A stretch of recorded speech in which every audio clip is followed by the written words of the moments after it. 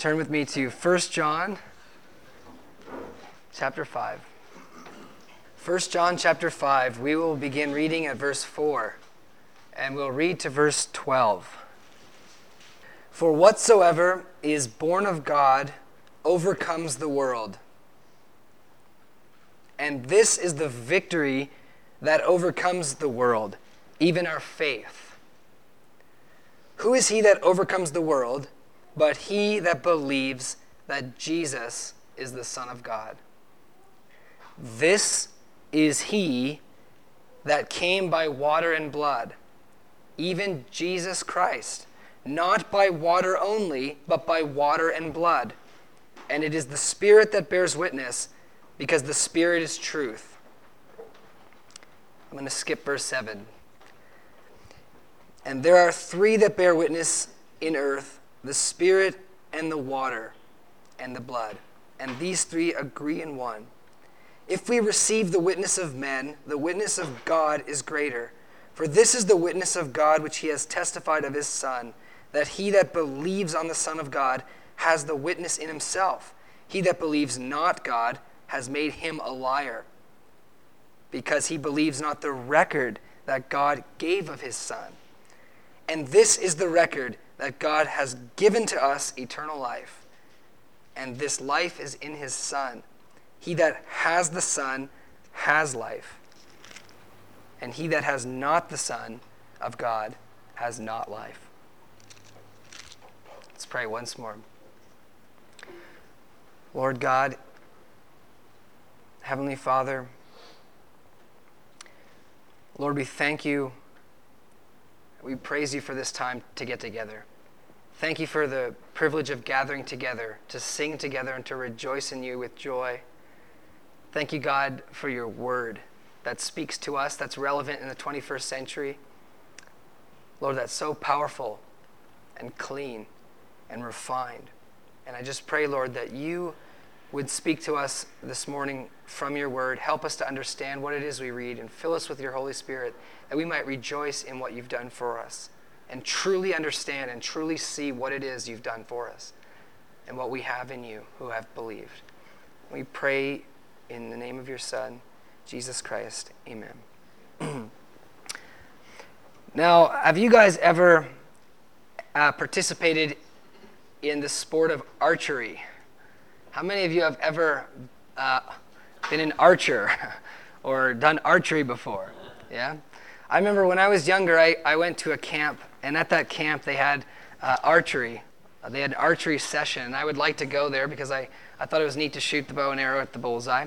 I actually don't have any really funny archery stories except for this. Our instructor shot a bullseye once, and I saw it. And after he shot the bullseye, he began to tell us that he was actually the stuntman who would shoot the bow and arrow during the Robin Hood movies, he said. He was the guy who shot the bow and arrow during the Robin Hood movies. And I was young enough that I actually believed him. But I was kind of unsure. But it just shows you, when you're young, you're really believing, aren't you? And I was like, really? Is that true? That guy really shot in the Robin Hood movies? Now, when you do archery, you have a bullseye, right? And a bullseye is it's circular, it has all these circles within circles. And that is called concentric circles. Concentric circles is when you have circles that share the same center. So it doesn't matter how big the circle is or how small. You could have a small circle and it shares that center with a big circle that shares that exact same center. If you shoot an arrow and hit the bullseye, you've hit the dead center of all those circles, even though they're different circles. Those are called concentric circles, right? And John the Apostle, when he wrote 1 John, he writes in a way that's sort of similar to concentric circles. He's basically saying one thing, but he's saying it many different ways. And when you get that one thing, you're basically getting everything that he's saying, even though he's saying it a little bit differently. And this is a little different than Paul, who writes in kind of a line. When you read the book of Romans, for example, he's not writing in circles like this, like John, who keeps repeating himself but adding more and more and more, or you could say like a spiral. But with Paul, he has a starting point. You can follow his argument to the next point, to the next point, to the next point, right? And this is how John writes in circles, however. And do you remember what's John's main point, do you think? God loves you. Yes, certainly. That's in there, right? John says, I write these things that you might have joy. John says, we have a message. We apostles have a message for you. That message is the gospel. And if you believe the gospel, then you have eternal life and you know God. That's his basic message, isn't it? If you believe in the Son, well, first of all, if you believe in our message about the Son, which is the true message of Jesus Christ, then you know the Son of God. And if you know the Son of God, then you know God. You know the Father.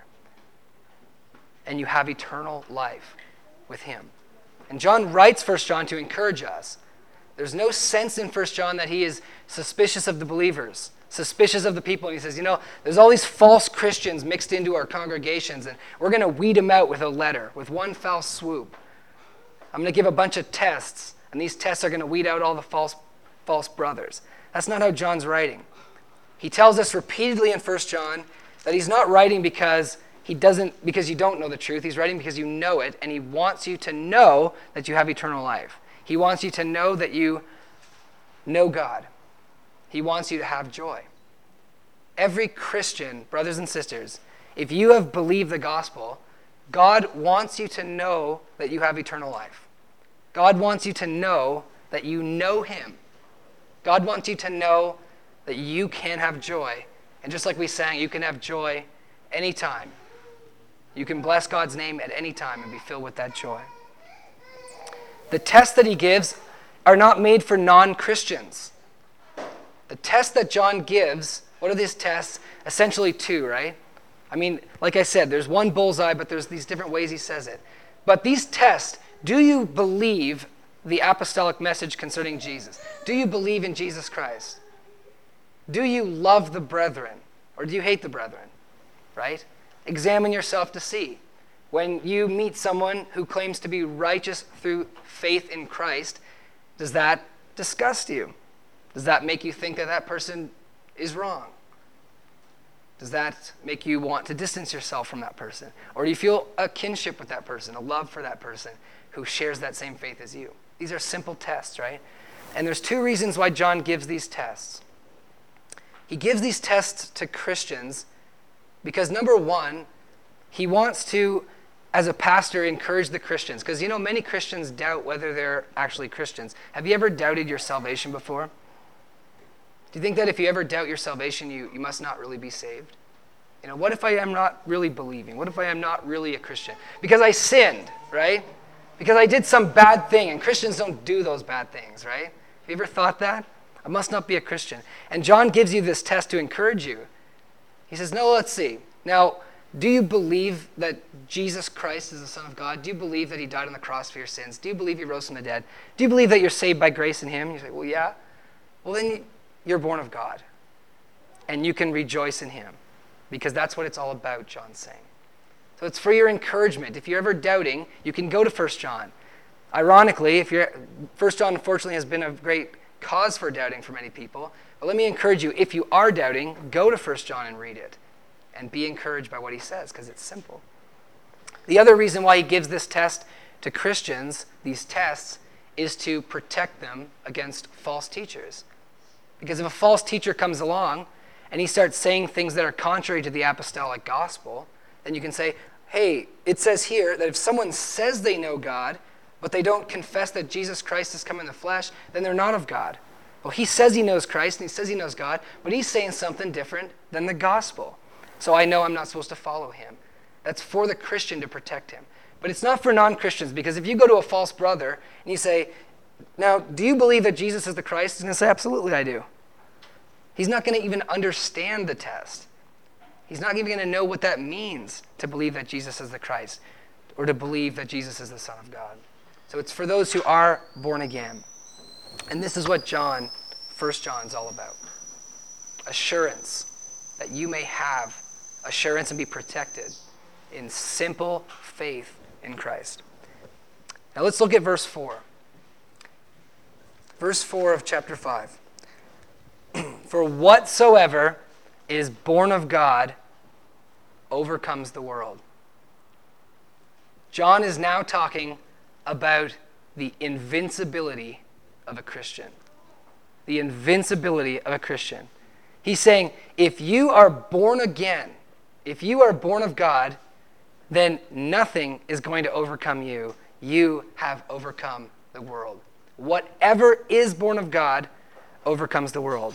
John's talking about the invincibility of the Christian. He's already mentioned this before.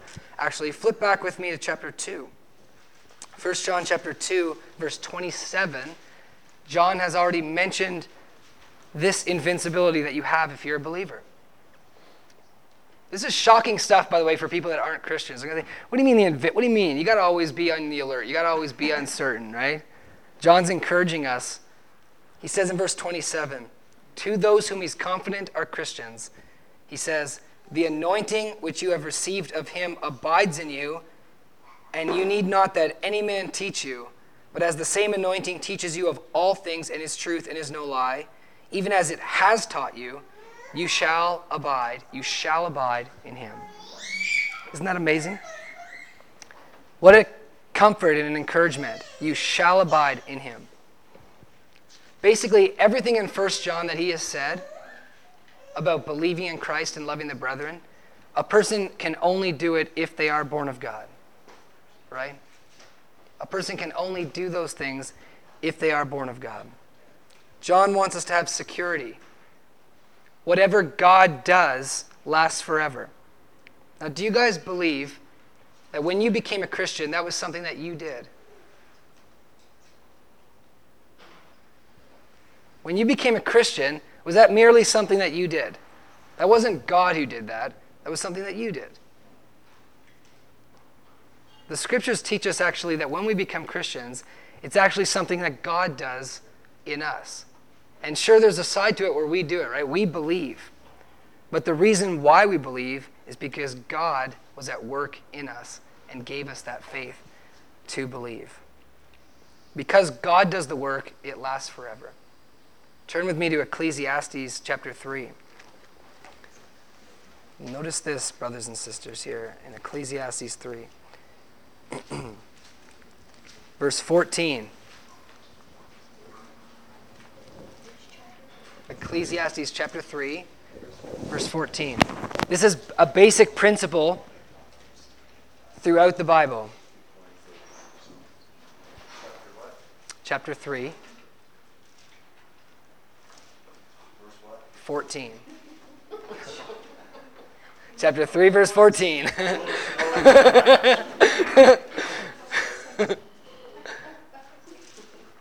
And what I want you to see here is that this is a basic principle throughout the Bible, that whatever God does lasts forever. It says here in Ecclesiastes 3:14, I know that whatsoever God does, it shall be forever. Nothing can be put to it, nor anything taken from it. And God does it, that men should fear before him. If God is the one who saved you, can anything be taken from that? And can anything be added to that? Nothing at all. Nothing at all. Let's go back to 1 John.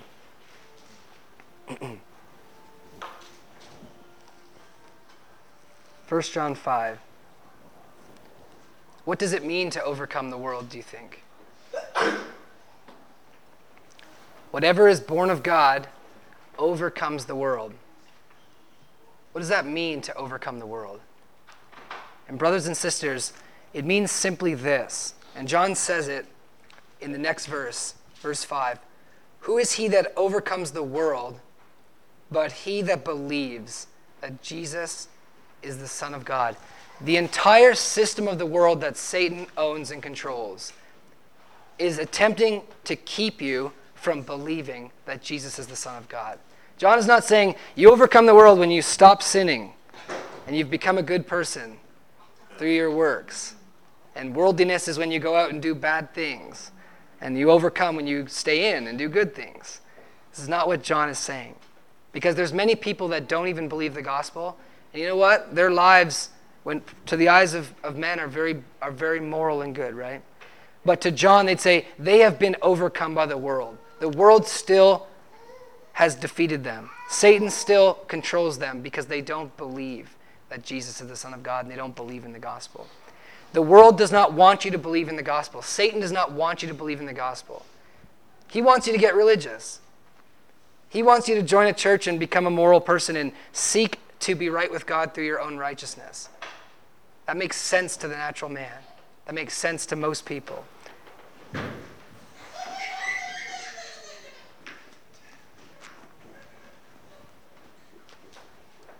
But overcoming the world to John is believing that Jesus is the Son of God.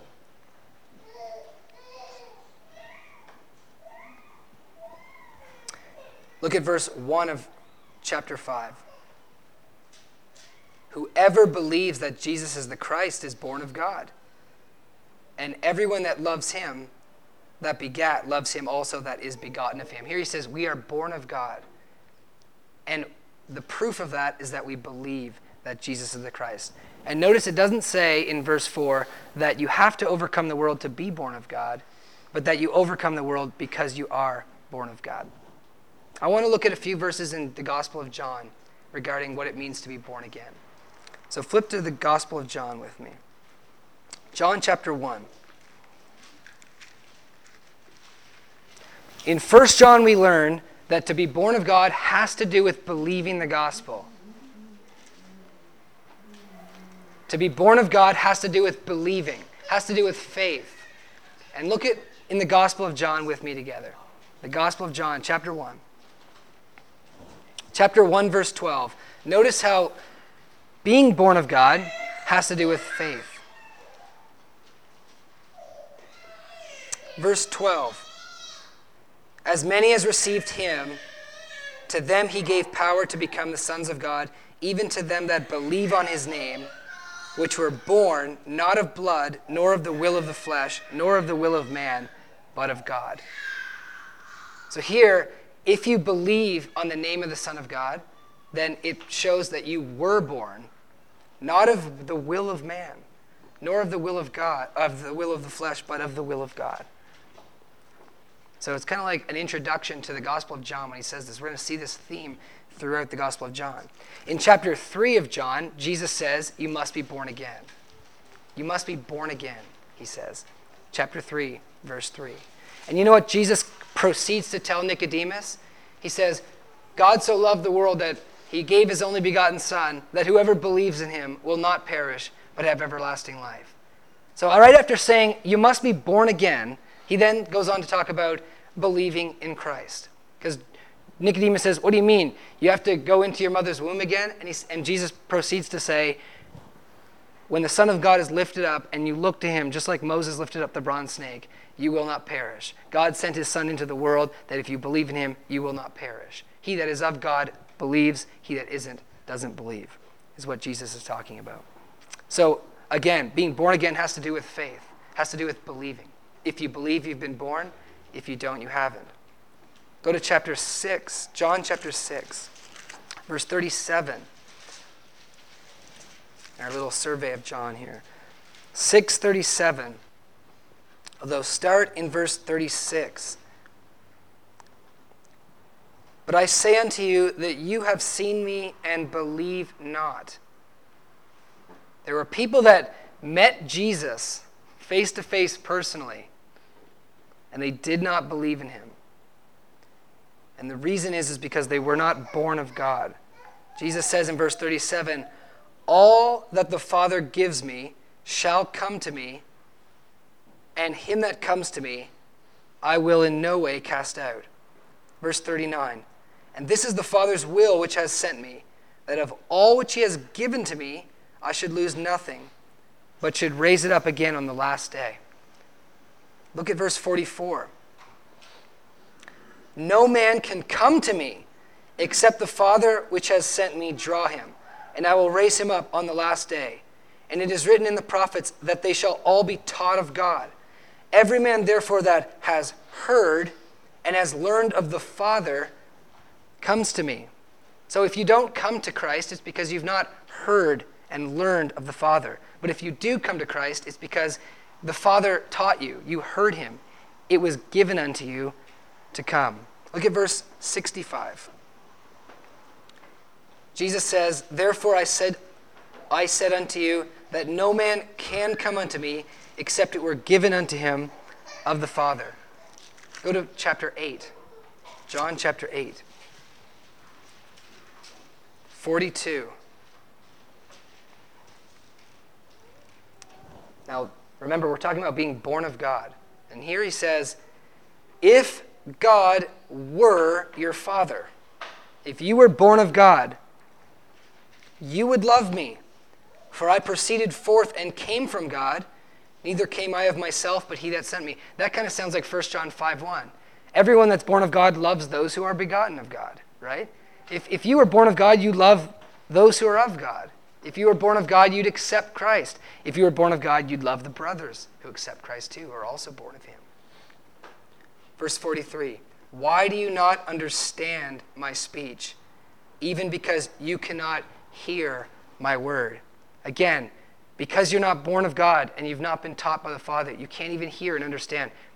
Have you ever talked with a non-believer, a non-Christian, and tried to explain to them the gospel? And it's like they just cannot understand what you're saying. Do you know what I'm talking about? At the fair this last few days, we talked to many people, and some people understood, and some people didn't understand.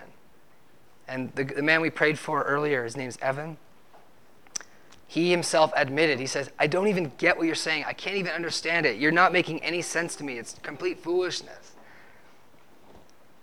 And as the scriptures say, those who are perishing, the gospel's foolishness, right? He couldn't understand. And just like Jesus said, why can you not understand? It's because you don't hear. The Father hasn't taught you. You're not born of God. You're of your father, the devil. You don't understand. Look down a few more verses here. Verse 47, very important. And you find this also in 1 John. He that is of God hears God's words. You therefore hear them not, because you are not of God. It's really that simple. You know that many people in the Christian church think that in order to be born of God, you have to believe. Have you ever heard that before? Believe the gospel in order to be born of God. If you want to be born again, then you need to believe the gospel. But in the New Testament, into God, if you want to believe the gospel, you must be born again. It works in that way. You believe because you're of God. And if you think, well, my goodness, well, how does that work then? I mean, don't I determine whether I'm born of God or not? Don't I get to decide that? And isn't that what John said at the beginning of John 1? Not of the will of flesh, not of the will of man, but of God. When you believe the gospel, brothers and sisters, it's because God caused you to be born again. And that's his work. And his work lasts forever. And that's why John says, whatever is born of God overcomes the world. It cannot be snuffed out. Because the reason why you believe the gospel is because it's been given unto you of the Father. Now, this is supposed to be very encouraging. I don't know about you, but this is some of the most encouraging thoughts in Scripture. Because sometimes you think, my goodness, I just don't know if I'm going to make it. When you think about your own weaknesses, when you think about your own inadequacies, I mean, when you think about the rest of your life that's before you and all the challenges that you have to face, and you can think, I know who I am and I'm weak and I don't think I'm going to make it. And you can just remember what John said, that whatever is born of God does overcome the world, because it's God who's your Father. It's God who has done that work in you. You have believed because it's been given unto you to believe. One more verse in John, the gospel, and then we'll go back to 1 John. Chapter 10, verse 27. John 27. But starting in verse 26, Jesus says, red letter, but you believe not, because you are not of my sheep, as I said unto you. My sheep hear my voice, and I know them, and they follow me. I give unto them eternal life, and they shall never perish. And in the Greek, it's actually never, never perish. Neither shall any man pluck them out of my hand. My Father, which gave them to me, is greater than all, and no man is able to pluck them out of my Father's hand. Isn't that beautiful? Isn't that wonderful? And you say, well, how do I know if I've been born again? Because this is really important stuff. I mean, I need to be in Christ's hand. I need to be saved. I need to make sure that I'm a Christian, right? How do you know you're born again? He that believes. He that believes. He that hears. He that accepts Christ. He that understands the gospel has been born of God. And do you understand? Ask yourself, test yourself. Do you understand what we've been preaching here? Do you understand that it's by grace that you're saved through faith and that not of yourselves, that it's the gift of God? Do you understand that you're a sinner who doesn't deserve eternal life, but that Christ died for your sins, and through his death on the cross, you are forgiven and have eternal life? Do you understand that? Are you understanding that, or you're like our friend Evan who couldn't understand that? Made no sense. That was 2 + 2 = 5 to him. It didn't make any sense. If you understand it, then rejoice, because it's been given unto you of the Father to believe that. And no one can snatch you out of God's hand. That's a beautiful and wonderful thing that John wants us to know. If you've believed, you'll never perish. No, never. I don't know about you, when I think about that, when I get that I'm totally secure, that I have eternal life, I'm going to go to God when I die, I'm going to live forever with him. It doesn't depend upon my works. I can't lose it. And it's all because he did that for me. That fills me with joy and love for God. My Father. Just like John Newton said, through many dangers, toils, and snares, I have already come, and it's grace that has brought me here thus far, and it is grace that will lead me home. Every Christian should be able to sing that song. You shouldn't sing that song like, I hope that's the case for me. God wants you to sing that and say, it's grace that's brought me this far. I'm only here because of grace, and I'm going to make it to the end because of grace. Now the question obviously is, well, what about those who fall away? Eli? Aren't there those who fall away? Doesn't the scripture warn us about falling away? Haven't you ever known anybody who was following Christ at one time and then departed from the faith? Does anyone here know anyone that at one time professed to be a Christian, was believing and fell away? I do. So if being born again brings faith, and someone had faith but then they fell away and they're not Christians anymore, well, what does that mean? I mean, doesn't that contradict what you've just been saying? We'll go to 1 John chapter 2, and here's what John says about that. John answers that question by explaining to us that if somebody walks away from Christ, that means that they were not truly born again. Because as we've just learned, if someone is born again, they overcome the world. If they don't overcome the world, it obviously means that they weren't born again. 1 John chapter 2, verse 19, John says, they went out from us, but they were not of us. For if they had been of us, they would no doubt have continued with us. But they went out that they might be made manifest that they were not all of us. It proves that they weren't really born of God. It proves it. Now, I want to say this, that many, many people profess to believe in Christ, but they don't truly believe in Christ. Because to believe in Jesus Christ is to believe something that's not just general, but something that's very specific. And because it's very specific, but there's a lot of general things you could believe about Christ, there are many people that appear to believe in Christ that really don't. When I was younger, in my teens, I had a friend. I had 3 friends. The 4 of us, it was funny, before I even began to travel, do any of my travels. We decided that we were going to travel around the world and preach the gospel. I had 4 friends. We were really excited and zealous for God. These guys were very zealous for God. These guys read their Bibles all day. They prayed long hours. They were excited about traveling all around the world and preaching about Christ. All 3 of those friends are no longer believers at all. They're all atheists and don't believe anymore. And now, as I think about it, I can think about that and I can say, well, my goodness, they fell away. So maybe, the scripture's wrong that those who are born again overcome the world, and it's not true. But as I really think about it, I realize that those 3 friends did not understand the gospel. And as a matter of fact, I didn't understand the gospel either at that point in my life. We thought, we believe much of the Bible. We believe that there was a God. We believe that he was a Trinity. We believe that Jesus was his son. We believe that Jesus was the Messiah. We believe that Jesus died on the cross. We believe that Jesus rose from the dead.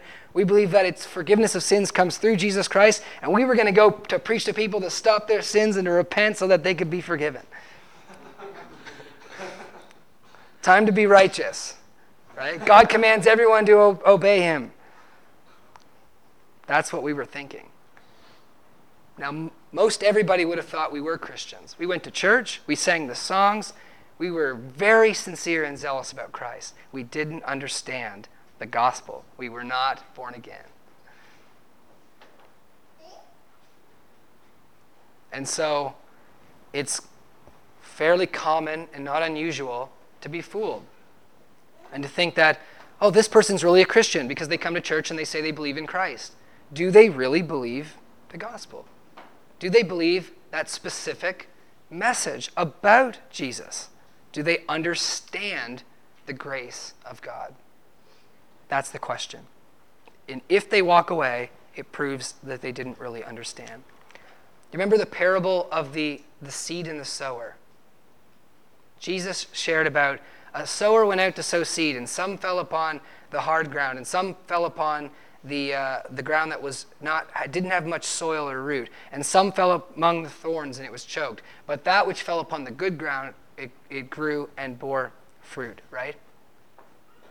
And in Matthew 13, when Jesus shares that, he actually prefaces his explanation of that parable by saying, "Unto you it's given to understand the things of the kingdom of God, but to those who are without, even what they have not will be taken from them." You remember that? Even what he says, whoever has will be given more, and whoever does not have, even what they have will be taken from them. Hold on, what do you mean? They don't have. And even what they have will be taken from them. So there's people that actually have nothing. It appears that they have something. Even what they have will be taken from them.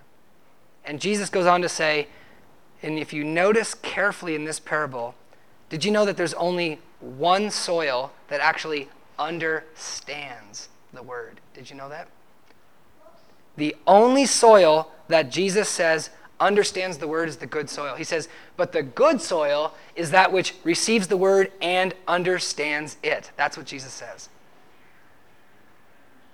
So you could hear the gospel and get all excited about it and not understand it and fall away. Because the good soil is the only one that actually understands. Those who don't understand, even what they have will be taken from them. That's the teachings of Jesus. 1 John chapter 5, John then proceeds to get specific.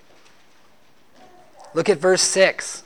Because what does he say? Whoever's born of God overcomes the world. This is what it means to overcome. This is what it means to be born of God. It's to believe in Christ. And now what are we talking about when we say believe in Christ? Look how in verse 6 he gets very specific. He's not talking about believing in Jesus in general. So many people can say they believe in Jesus. Here's what he says in verse 6. This is he that. Here's who I'm talking about in verse 6. If you're born of God, you believe in Jesus Christ, and you know who I'm talking about? This Jesus Christ. This Jesus Christ. This is he who came by water and blood. So I'm not talking generally, I'm talking specifically. Do you believe in this Jesus Christ who came by water and blood? Not by water only, if you believe that, you would have the wrong Jesus. You could believe all day in a Jesus that came by water only, but if you don't believe in the Jesus that came by water and blood, then you're not a Christian. Here's who I'm talking about, John's saying. And it's kind of an ambiguous verse, right? What does it mean who came by water and blood, not by water only, but by water and blood? What does that mean? Well, there's many ideas of what that could mean people put forth, but there's pretty much only one interpretation that really fits the facts. It seems to make sense. It's talking about Christ coming when he was baptized and Christ coming through death as well. And I don't know if you realize this, but that's the two termini of Christ's ministry. That's the beginning and the end of his ministry. His ministry began with his baptism, and it ended with his death, essentially. Of course, he was resurrected and he went to the Father, but he said it's finished at the cross. So essentially what John is saying is, do you believe in the Jesus Christ from the baptism to the death? The one that we have told you about. Remember what the apostles said? They said in the book of Acts, they said, we need to replace Judas. Right? Judas was an apostle that fell away. He never did understand. We need to replace him. But when we replace him, we need to choose somebody who was with us from the baptism to the resurrection. Remember that? We need somebody who knows Christ from the termini to the termini, from the beginning to the end, so he can be a witness of that Jesus. And it's well known that about the time that John wrote 1 John, in around 100 AD, there was a man named Cerinthus. And Cerinthus actually taught. We know about him because of the early church fathers' writings. What we know about him is not from his writings, but from the writings about him. And about this time, there was a man who came and said, well, Jesus became the Christ when he was baptized, but before he died, the Christ left him. And the death of Jesus really is not meaning anything. Basically, the only thing that matters is that he was baptized and he did his ministry in his life, but his death is meaningless. It's just his life that matters, because that was when he was the Christ. When he died, there was no Christ. Nothing was going on there that was of any significance. And John seems to be saying, now, to this I refute. If you believe in a Jesus Christ like that, you are not born of God. You do not understand. You don't know Christ. You do not believe in Christ. I'm talking about the Christ who came by water and blood, not by water only. Miss the blood part, brothers and sisters, and you've got nothing. Nothing. You can believe everything about Jesus Christ, and if you do not believe the part about his death, then you do not know Jesus Christ. You're thinking of a different Jesus and another Christ. Very subtle, though. The water and blood point to the historical facts of who Jesus is. The Spirit bears witness, because the Spirit is truth. The Spirit fills those facts with meaning. The Spirit, how does the Spirit bear witness? People might say, well, through miracles and such, supernatural miracles. I suppose, in a sense, the Spirit could bear witness by doing miracles. But the Spirit, even more so, bears witness through the Scriptures. By saying, look at the Scriptures. Look at what the Scriptures said. Look at what the Spirit said through the prophets. Look at the inspired, God-breathed prophets and what they said the Messiah would do. And then look at the historical facts and see how on earth the historical facts and the prophetic Scriptures attest to the Jesus Christ that the apostles are preaching. Do you believe that Jesus? Or another Jesus? Brothers and sisters, do you believe in this Jesus? The apostolic Jesus? The prophets and the apostles bear witness of him. Is this the Jesus that you believe? The apostles and the prophets agree in one.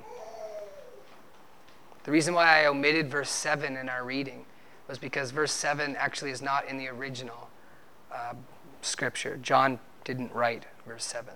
It's in the King James Bible. Most of the modern translations omit that.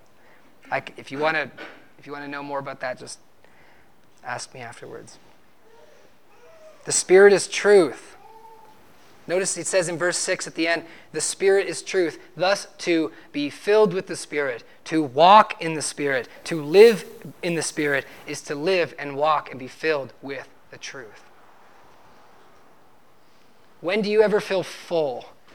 Is it not when you are filled with the truth that God loves you, that your sins are forgiven, that Christ died and rose again for you? The application for today, obviously we don't have any Cerinthus running around, but if anyone comes to you and presents a Jesus other than the true Jesus of the apostolic message, of the prophetic message, if someone comes and tells you a Jesus that's different than the true Jesus of the Bible, you're to reject him. Is what we believe today the Jesus that God has given a record about? Do we believe the record? We'll just close with these two verses here, with this final passage. Verse 9 and 10. If we receive the witness of men, the witness of God is greater. For this is the witness of God which he has testified of his Son. He that believes on the Son of God has the witness in himself. He that believes not God has made God a liar, because he believes not the record that God gave of his Son. John's very specific here. Someone walks in the bookstore and says, I believe in Jesus. We got to find out, do you believe the record that God gave concerning his Son? We're talking specific. And this is the record that God has given to us. This is the record that God has given to us, eternal life, and this life is in his Son. And by the way, the word give means as a free gift. God has freely given to us eternal life, and this free gift of eternal life is, of course, in his Son. How could you have eternal life but through Jesus Christ? Do you believe that? Do you believe that God has freely given eternal life through his Son? Unfortunately, most people would say, no, I don't believe that at all. And there it is in black and white. He that has the Son has life. Someone might say, well, having the Son is just one thing. You need to believe in Jesus and you got to do all these other things too. It's a mixture. It's you and him. You do your part and he does his part. But if he does his part and you don't do your part, then you don't have life. Well, John says he that has the Son has life, because the life is in his Son. The life isn't in you. The life isn't in your righteousness and your good deeds. He that has the Son has it all. And he that doesn't have the Son not only doesn't have the Son, but doesn't have life at all, but death. And it's a beautiful thing, because John says you've got the apostolic and the prophetic record, you've got God's record concerning his Son, and when you believe in Christ, now you have the record within yourself. Now you have the witness within yourself. What does that mean? It means this. Yesterday, a guy came up to the tent, LDS. He told me that he thinks he's a good person. He's trying his best to earn eternal life. But he says, but you know, I don't know if I've done enough. And you know, when I think about my sin, I feel an anchor. It's like a heavy anchor on my chest. Guilt. I feel a weight of guilt upon me. He said that to me. I didn't have to pull that out of him. And I told him, I said, that is a very important thing to feel. I said, because when you sin, you are guilty, and there is condemnation. And you need to deal with that weight. You can't ignore it. And you need to get rid of it the right way. You don't just want to ignore it away or pretend you're good enough. There's a weight there for a reason. And then I could tell him, I said, you know what? I had that weight too. I felt that weight too of my guilt and my sin. For a time I was under, and I knew I was condemned. And I felt that very same anchor as you just described. But I want to tell you something. I've got a testimony too. I've got a witness too. When I believed in Jesus Christ, when I trusted in what he did for me on the cross, that weight lifted. Not because I was a good person. It happened surprisingly. I was so shocked when it happened. It wasn't because I did any good thing, but I believed the gospel. I believed the good news. I trusted in God's grace. It was gone. And every single Christian who has believed the gospel has this testimony in themselves. You can tell non-Christians, Hey, you got the prophetic testimony, you got the apostolic testimony, but I got a testimony too. I can tell you that I have peace with God through my Lord Jesus Christ. Amen?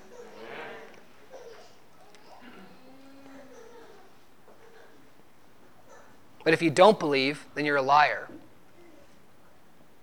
If you say, oh yeah, I know God and I know Jesus, and you don't believe the gospel, you're a liar. Plain and simple. Brothers and sisters, do you believe the gospel? If you believe the gospel, it means you have been born again. That's why you believe. God has given it unto you. And if you're born again, you are invincible, according to John. You're in the hollow of God's hand. He's saved you. He's got a hold of you. He's done that work in you, and he will never forsake you. He will never let anyone snatch you out of his hand. You have eternal life. This is not something you're trying to get. You have it, and you know God. You know who God is. How could that be more wonderful?